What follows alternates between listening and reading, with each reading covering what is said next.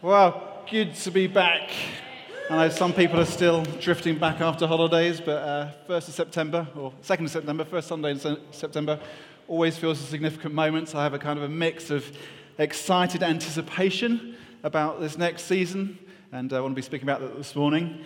At the same time, I guess also, as I guess many of us do, feel a slight kind of, summer's going to be over. I like summer. It's trusting God for a good season. One thing it'd be great just to pray for is that Adam and Basha are getting married on Thursday.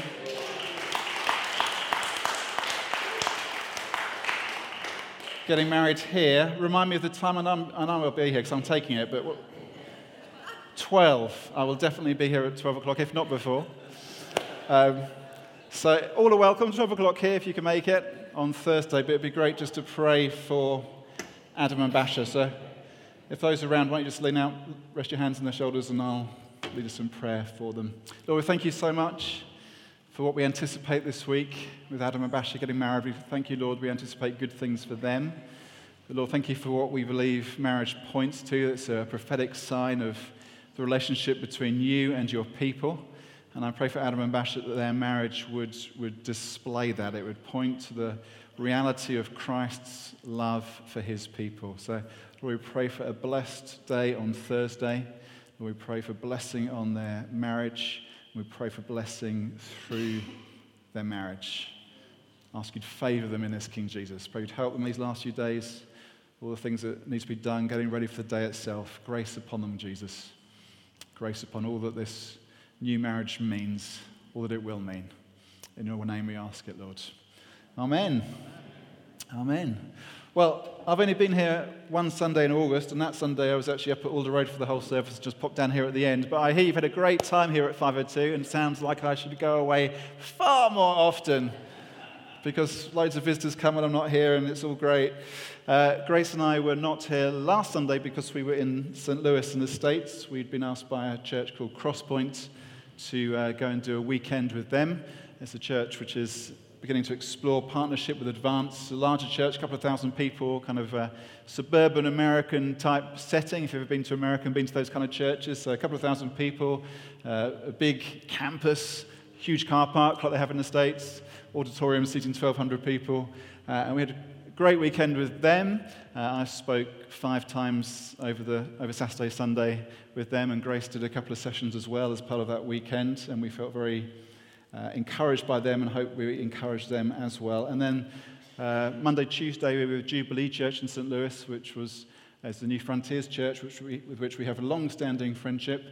Some of you may remember from way back in the past, those of you who've been around a long time, John and Linda Lanfman, who came to us a couple of years. John started that church in St. Louis. It's now led by a friend of mine called Brian Mowry. And we spent time with them and their staff team and emerging leaders doing stuff with them, and it was great to be back there and be with those 2 churches. I've been to St. Louis a few times because I've visited Jubilee Church a number of times. It was Grace's first time, and it was a pretty full schedule, so we didn't have much time to do lots of touristy stuff, but we had one free afternoon when I took Grace to the St. Louis Arch. St. Louis isn't a particularly tourist destination city. It's Midwest. It's incredibly hot, incredibly humid in the summer, so not very nice in the summer, and in the winter it's freezing cold. So it's not a place you really go to for a holiday, and it's also quite a tough city which has had a tough history, gone through a lot of trouble. But the one thing it is known for is the St. Louis Gateway Arch, which is this vast steel arch which was built in the 60s as a landmark, but also to commemorate the fact that St. Louis was known as the gateway to the West. It was the city where people would come to begin their route out into the West, the great expansion west that happened in the States in the mid-19th century. It was where Lewis and Clark began their exploration, looking for a route through to the West Coast, and then the pioneers followed after with those incredible trails out to California and the Oregon Trail and the rest. And so they built this arch, the Gateway Arch, the gateway to the West. And as we were there, I was reminded about how and why 9 years ago we changed our name as a church to Gateway Church. It was because we felt the Lord speaking to us about us being a gateway to the kingdom of God for people in Poole and Bournemouth, and felt again as we come into this new term, this new season of church life, the kind of push of that's what we're called to be, a gateway to the kingdom of God for people. And that needs to be our prayer and our desire. September's also a time of changes. If you've got kids, they start back at school a different year from the year they were in before. So it's a time of change for us and our family. Susie, who's normally here, but she's in the band up at Alder Road this morning, she's leaving us tomorrow. She's going down to Brighton, and she's going to be doing a year serving Emmanuel Church in Brighton. So you won't see her around except in the holidays over the next year. And we're going to miss her a lot. And also this is an important Sunday for Ian and Lindsay Kennedy, because this morning they've got their first kind of informal Sunday gathering in Glasgow. So Nathaniel's up there this weekend on business, and he's going to be there with them this morning. Ian was with us. He popped down this week, and he had lunch with us in the office on Friday. Had more people added to them in the month that he's been there. They've now got a group of about 30 people who are saying they're committed. So beginning to gather this morning, kind of informally, looking to launch the church properly in January. So really exciting what's happening there. Let's keep praying for God's blessing on them. Let's pray that they would be a gateway to the kingdom of God in Glasgow as well. Amen. Right, we are this morning in the book of Acts.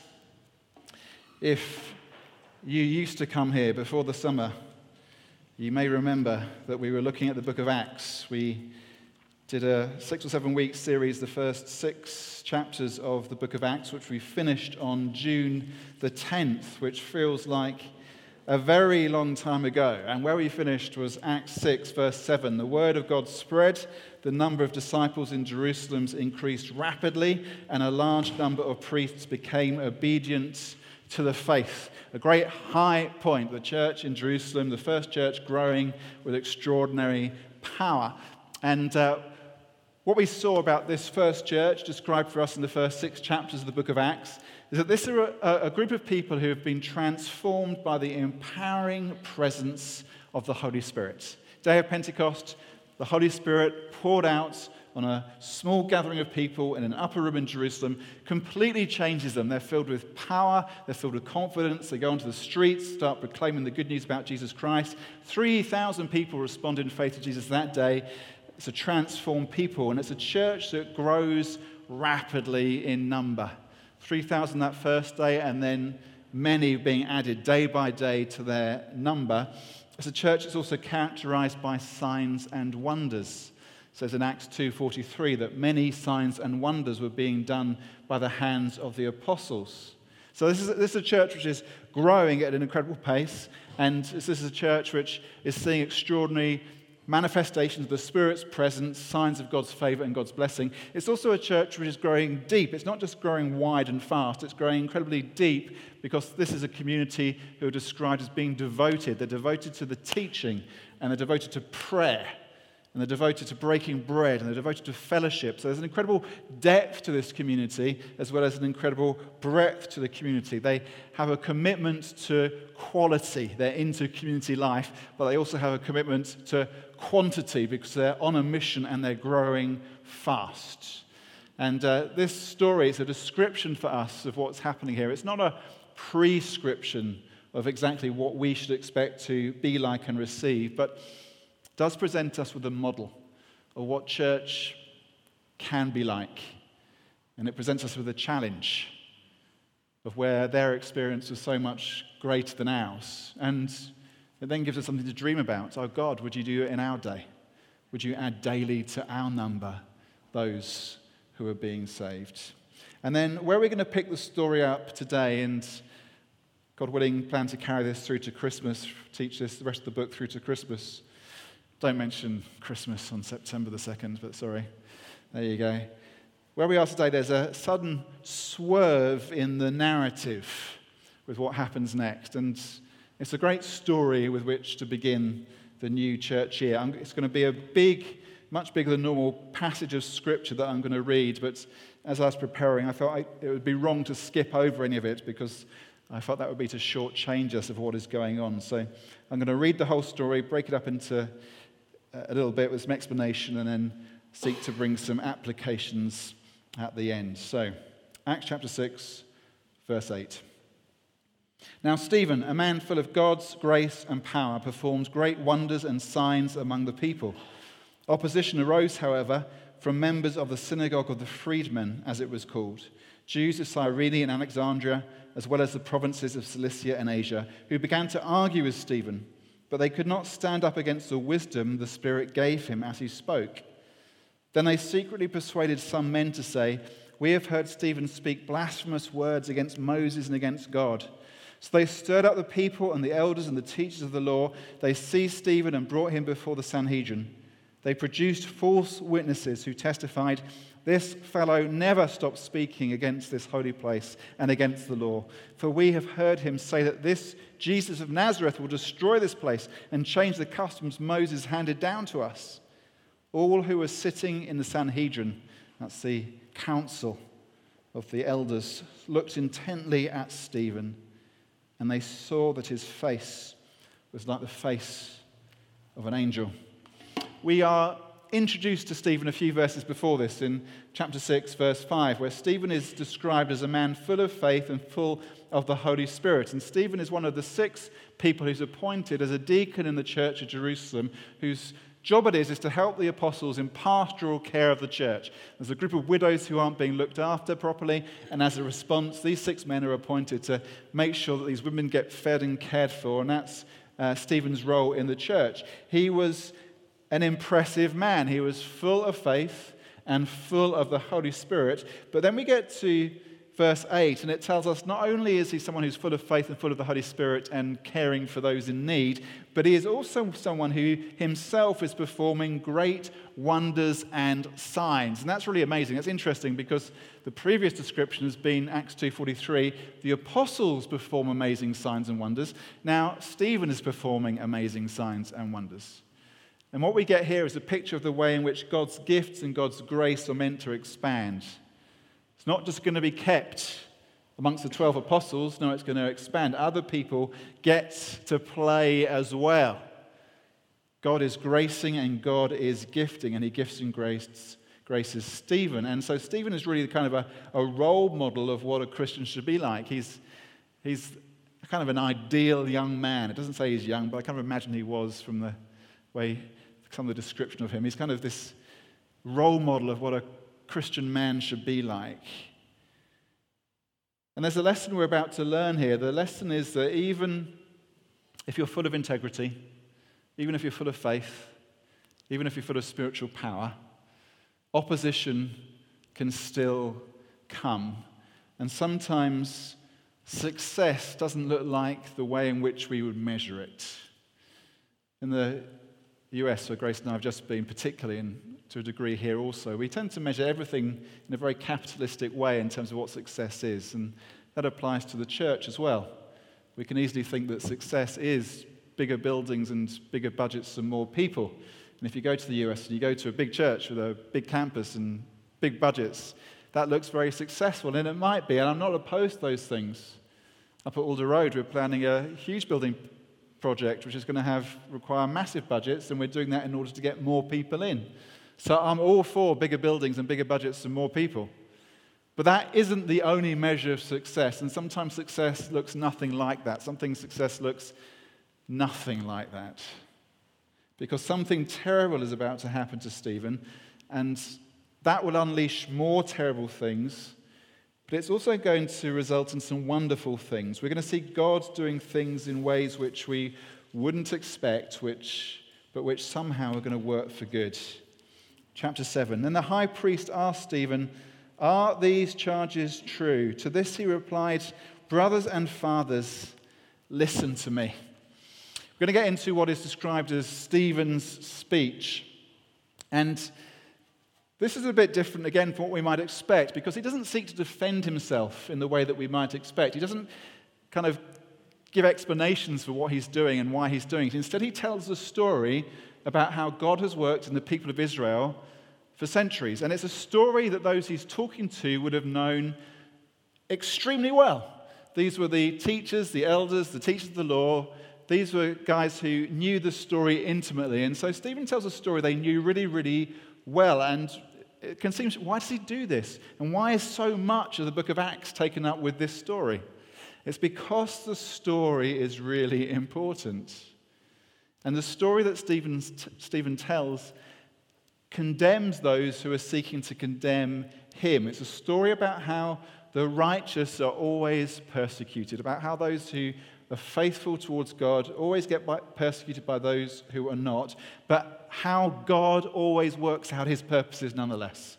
That's what the story is about. So keep your ears pinned back to hear that as we go through it. Stephen goes on, the God of glory appeared to our father Abraham while he was still in Mesopotamia, before he lived in Haran. Leave your country and your people, God said, and go to the land I will show you. The story of God working with his people is a story of obedience. There is where it begins. God calls Abraham, and Abraham goes, not knowing the place to which God has called him. And this is the point. The people are meant to be obedient to God, but the people who put Stephen on trial are not being obedient to God because they are rejecting Jesus. And in rejecting Jesus, they're rejecting the whole story upon which their story is meant to be built. Verse 4, so Abraham left the land of the Chaldeans and settled in Haran. After the death of his father, God sent him to this land where you are now living. He gave him no inheritance here, not even enough ground to set his foot on.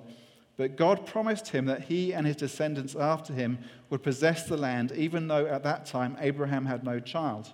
God spoke to him in this way, for 400 years your descendants will be strangers in a country not their own, and they will be enslaved and ill-treated. But I will punish the nation they serve as slaves, God said, and afterwards they will come out of that country and worship me in this place.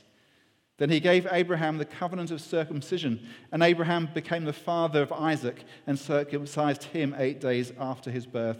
Later, Isaac became the father of Jacob, and Jacob became the father of the 12 patriarchs.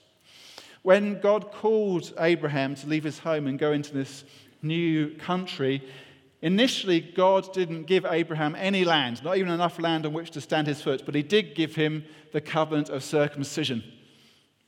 And you might think, well, what on earth is that about? It's not how we would have planned it. Abraham goes expecting land and gets circumcision. It doesn't seem a very fair deal. I mean, if you sent the pioneers out from St. Louis to go out into the West, what they were expecting was some acres of California, not circumcision. What you want is land, not circumcision. It seems a very strange story.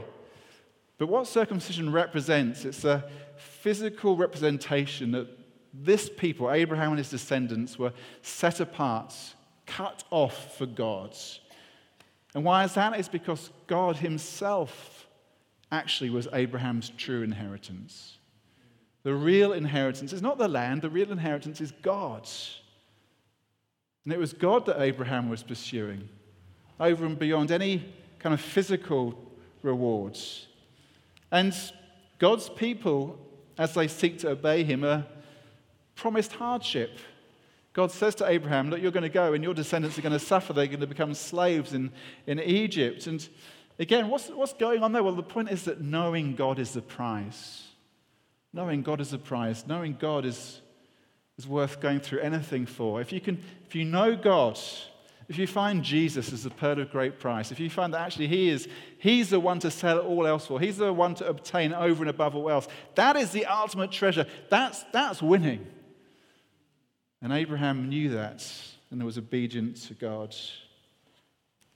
Verse 9, because the patriarchs were jealous of Joseph, Abraham's great-grandson, they sold him as a slave into Egypt, but God was with him and rescued him from all his troubles. He gave Joseph wisdom and enabled him to gain the goodwill of Pharaoh, king of Egypt. So Pharaoh made him ruler over Egypt and all his palace. Now, there's a clue here about what the whole story is about.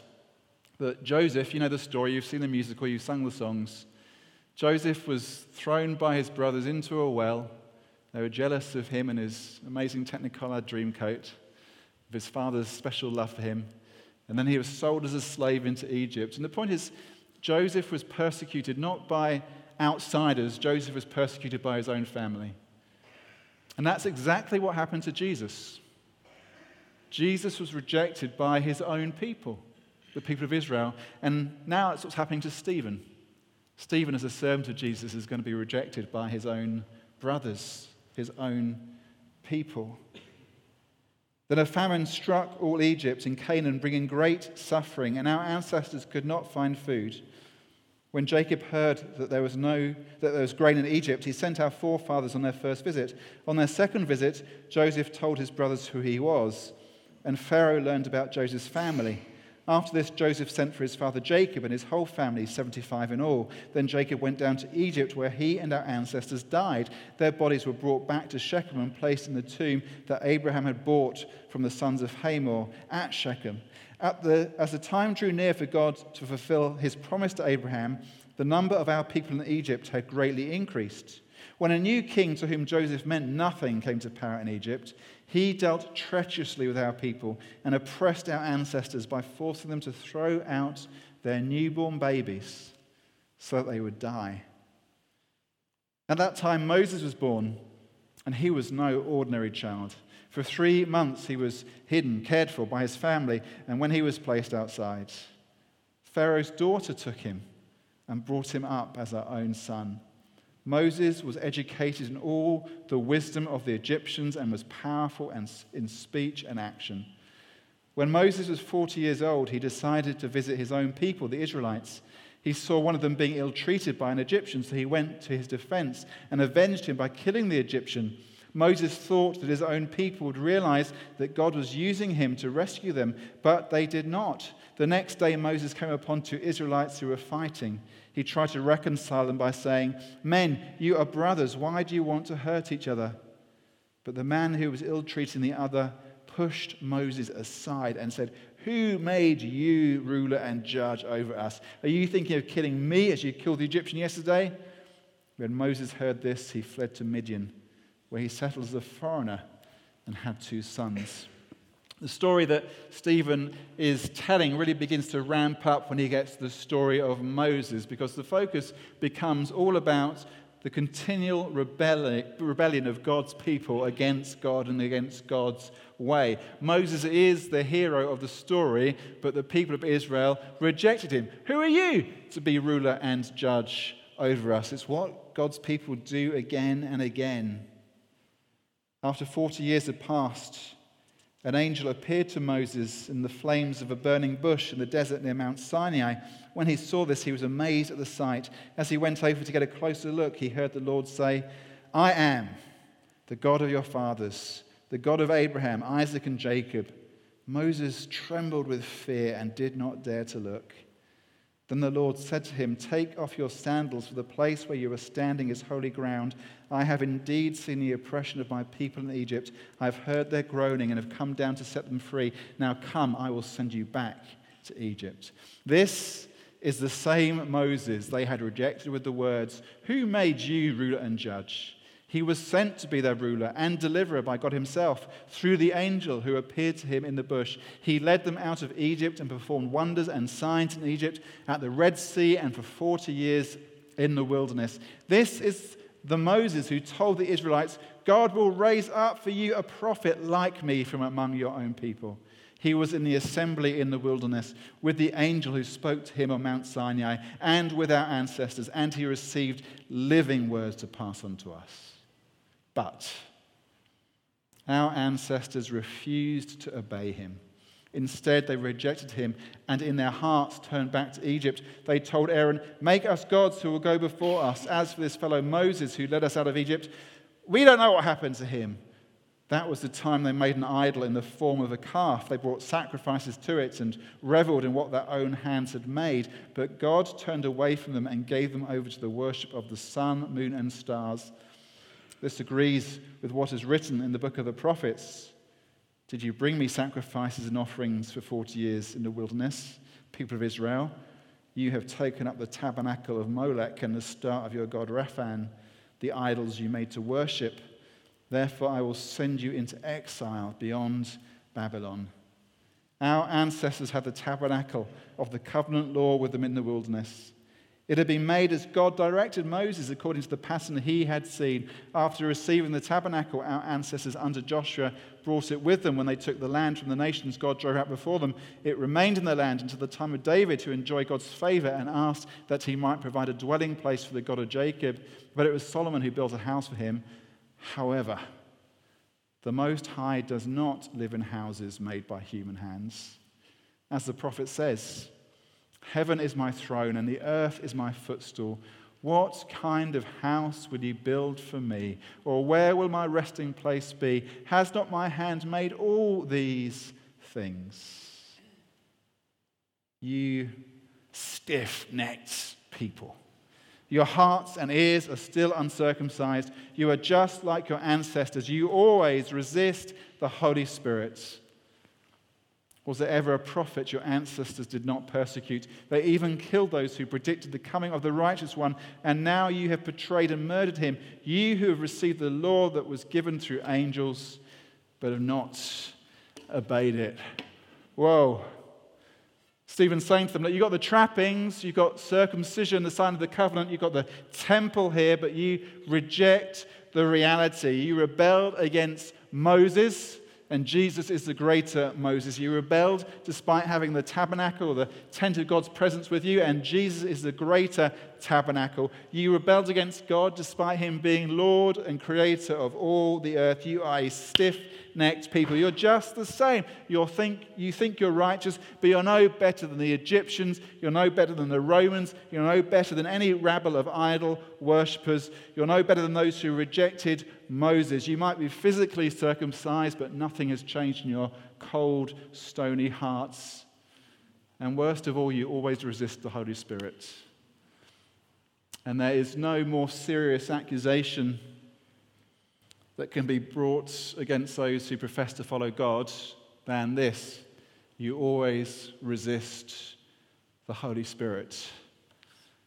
What Stephen does is, in telling the story, not the kind of defense we might expect, but it's actually a more effective defense than the most high-powered barrister could have mounted. It's a devastating analysis of their failure to believe and follow the story, even though they knew it so well. When the members of the Sanhedrin heard this, they were furious and gnashed their teeth at him. But Stephen, full of the Holy Spirit, looked up to heaven and saw the glory of God and Jesus standing at the right hand of God. "Look," he said, "I see heaven open and the Son of Man standing at the right hand of God." At this, they covered their ears, and yelling at the top of their voices, they all rushed at him, dragged him out of the city, and began to stone him. Meanwhile, the witnesses laid their coats at the feet of a young man named Saul. While they were stoning him, Stephen prayed, "Lord Jesus, receive my spirit." Then he fell to his knees and cried out, "Lord, do not hold this sin against them." When he had said this, he fell asleep, and Saul approved of their killing of him. Here we have the murder of Stephen and the appearing of Saul, and it looks like the end. It's the end of Stephen, looks like it's going to be the end of the church in Jerusalem, but actually it's a beginning. It says here, we shouldn't miss it, Stephen fell asleep. It doesn't just say Stephen died.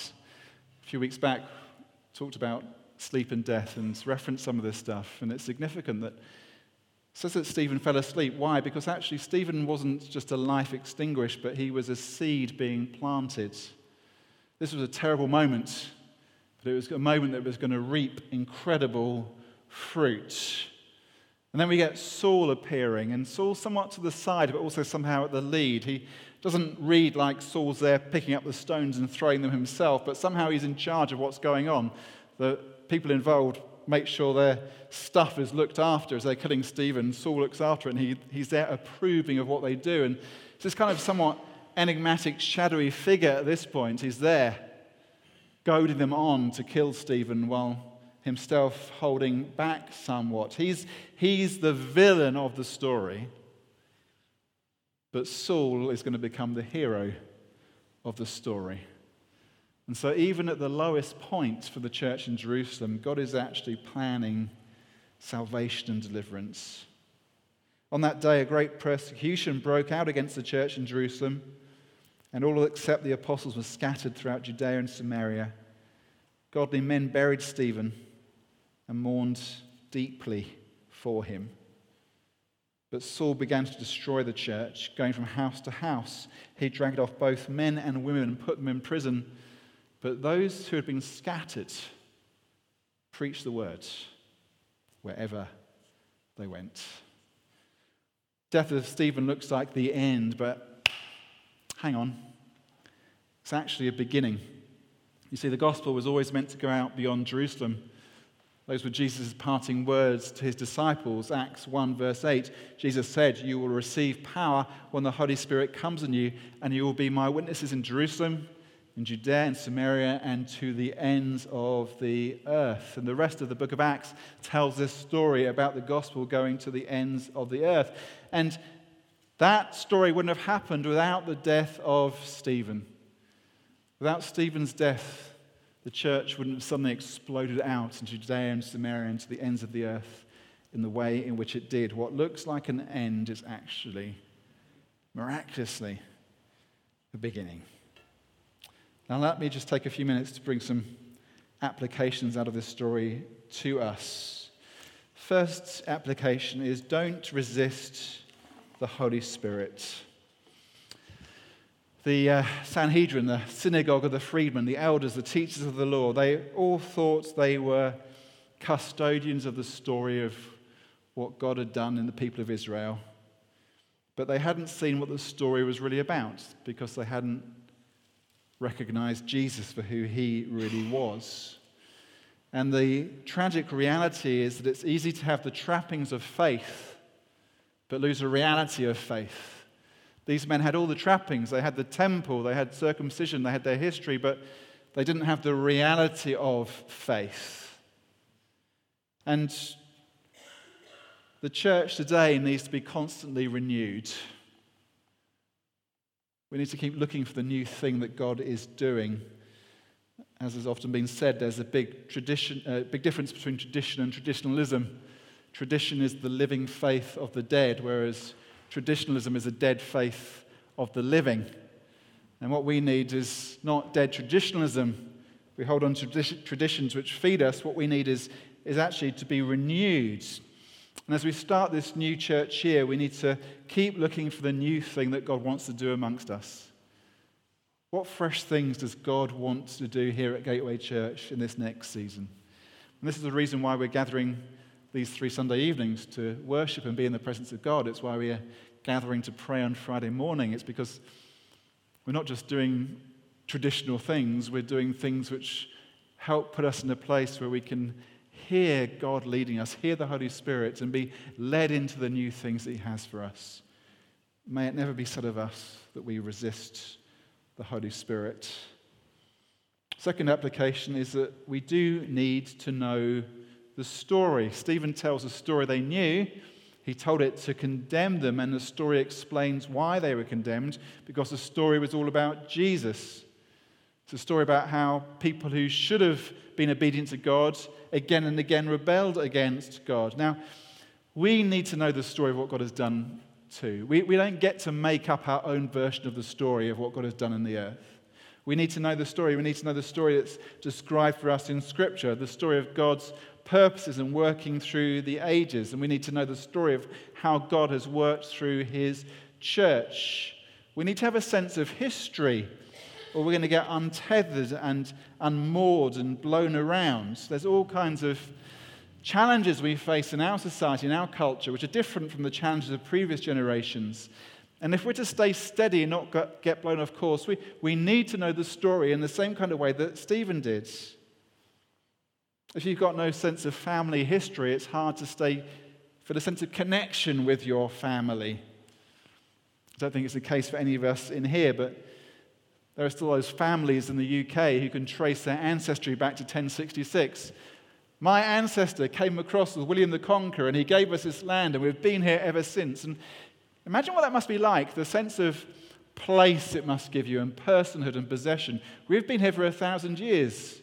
This place belongs to us. We've got a story to tell. It must give you such a sense of kind of security. That's why the aristocracy have held on to power so long. It's not just the stuff they own, it's the sense of personal confidence because of that story they can tell. Now, that isn't a story any of us in this room share in. I guess most of us couldn't tell a story of our family beyond a generation or two further back. But those of us who follow Jesus need to learn this story spiritually. our sense of place and personhood and possession, who we are in Christ. We've got a far greater story to tell than some duke who can trace his ancestry back to 1066. We've got a story of what it is to belong to the people of God, to be united with Christ, to be caught up in his eternal plan and purpose and destiny. And we need to learn that story, which means we need to know the Bible. We need to read it. It means we should study church history and learn what God has done through the ages. But it means knowing the story in the way that Stephen did, which means being genuinely submitted to it, not knowing it like the establishment did. They knew the story. They knew nothing of its power. They'd missed its whole point. The third thing we can apply is to see that we need to expect God to work through the unexpected. Now, the apostles in Jerusalem knew that they were called to take the gospel not just to Jerusalem, but to Judea and Samaria and the ends of the earth. And perhaps they were beginning to think about how that might happen. I guess probably they were just too busy. There were people being added to their number every day. There are thousands of them. I guess they were just so overwhelmed by the work, they were just thinking about how they did the mission in Jerusalem, never mind the rest of the world. And then God, in a most unexpected and in a most unwelcome way, suddenly intervenes. Who would have planned Stephen being killed as a means of gospel expansion? I mean, he's the most outstanding young man in the whole church in Jerusalem. He's the man that every mother is hoping her daughter will marry. He's the perfect model of what it is to be a follower of Jesus, and he's the one who gets killed. It's not what we would have planned. Often God does things in ways which seem very haphazard to us. This seems haphazard. Now, we make our plans, and it's important that we do. This Friday and Saturday, the elders and a bunch of other guys are away together. We do an annual retreat where we pray, seek God together, and plan for the coming year. It's important that we do that. It's good to have plans, but we must always be ready for God to interrupt our plans. And if that means our plans change, that shouldn't just be changing our minds. You know, it's not good to change your plans if you're just blowing in the wind and spinning from idea to idea. But it is essential to change our plans if we're following the lead of the Holy Spirit. And suddenly, unexpectedly, haphazardly, he does something which causes us to realize, hey, things need to change here. Expect God to work through the unexpected. Fourth thing is to see that bad things happen to good people. On a personal level, this story can seem just completely unfair. Of all the people who are going to get put to death by being stoned, and just think about that. I mean, we read it and kind of skim over it, but imagine what it would be like to die by being stoned. It must have been an absolutely horrific death. It would have taken a long time. Imagine how many times you've had to be clubbed with a stone actually to be rendered unconscious. Think about the bleeding and the broken bones and the smashed teeth and all it must have been utterly horrendous to die by stoning. And why, of all people, does Stephen die? And why does he die that way? Because Stephen was as good as it gets. Why is it the good people who suffer? In our own experience, I'm sure you can think of examples of this. I think of people even in our own fellowship, people who, good people, faithful people, loving people, always seem to have sought to follow Jesus, and yet often there's a sense of kind of misfortune that follows them in terms of bad stuff happens, and you can think this just feels unfair. Why them? Why is he thriving when she's suffering like that? It just seems unfair. And then on the church level, you know, there are days when I feel pretty low about stuff and think, God, why does it feel as hard as it does? There are days like that. Why does being a Christian feel as hard as it does today? Why does leading a church feel as hard as it does today? I have those days. And you know, the history of the church is a repeating story of the darkness apparently closing in and then suddenly light breaking forth. Because in the church, sometimes winning can look like losing. Sometimes what looks like loss actually can be victory. And Stephen's death looked like a loss. It was. It says that godly men buried him. They mourned for him deeply. They were trauma-struck by the death of Stephen.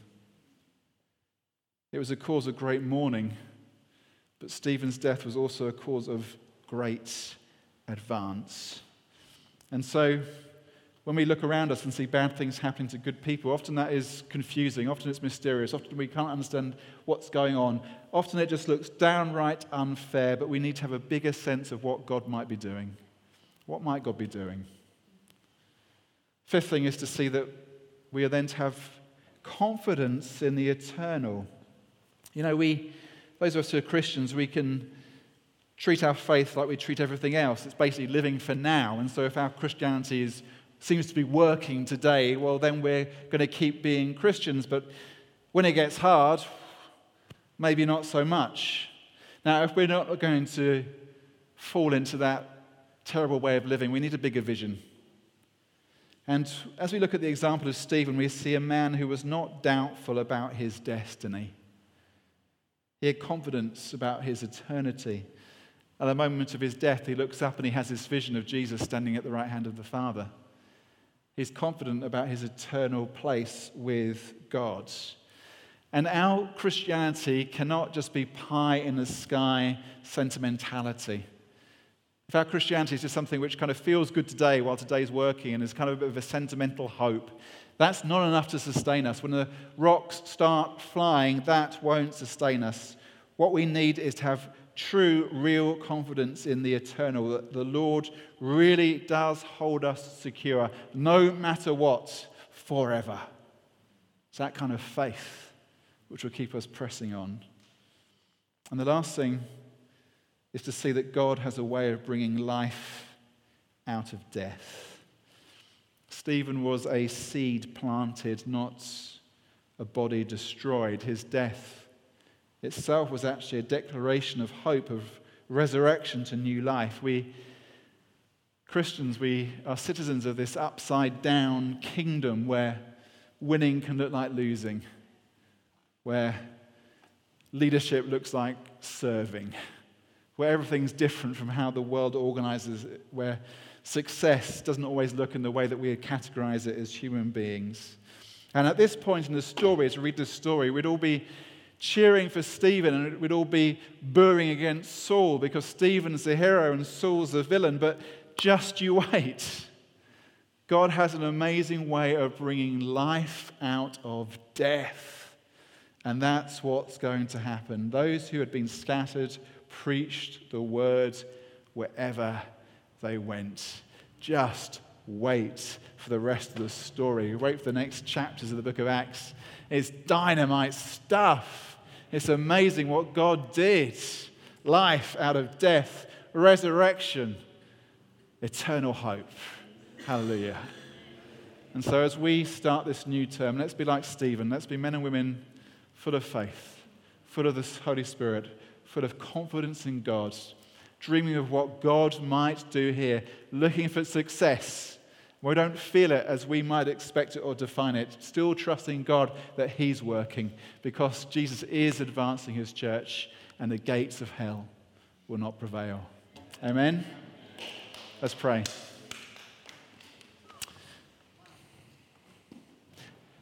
Lord, I do pray for us as we begin this new term, this new season of church life. I pray as we've still got people coming back from holiday and as many in this room get their kids ready to go back to school and some have got new beginnings and anxieties about that. And Lord, as we see summer fading and we anticipate things are going to come in the autumn, Lord, I pray that we would be people who trust you. I pray that we would be those who know the story, who really live the story, hold on to it, believe it. I pray that we would prove faithful as you have proved faithful to us. Lord, I pray for those who don't know you. Lord, it's a dream, Jesus, that yes, day by day, people might be added to our number who come to faith in you, who believe in you. Lord, I pray for that. I pray we'd see more of that. Lord, I pray for Ian and Lindsay as they start Glasgow Grace Church, as they have that gathering this morning. Lord, bless them. May there be, day by day, those who are added to their number there in Glasgow. That's what we're looking for, Jesus. We dare to ask for it. And Lord, we know that at times that will mean you work in us and do things in a way which we wouldn't expect and maybe wouldn't even want. But we say we trust you. We believe that you are good. You will do us good, ultimately, eternally.